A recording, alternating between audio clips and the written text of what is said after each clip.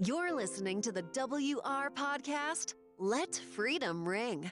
Simple talk on current events with a little bit of how you would say a punk rock attitude. With your host, Will Ramos. The art of manipulation. Through very high skilled technical use of verbal usage or through the physical mechanical mechanics, or should I say, sleight of hand. The audio and sound that you should be hearing should not be edited and spliced to be appealing. Rather than, it should intrigue, educate, and motivate the listener's ear to be well informed rather than to be ill informed. Visual acrobatics full of calculated imagery to tap in quickly at our emotions, to feel what they want you to feel, to be felt and believed through words speak, or should I say, sensationalism.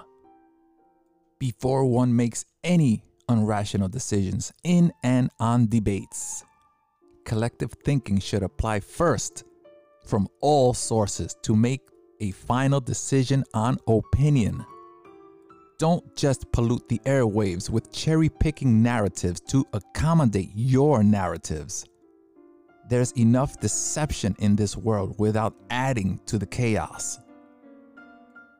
Life is irreplaceable and should be valued and embraced. And when someone is down, help them up. And when someone's wrong, help them right. One world, one life, liberty and justice for all.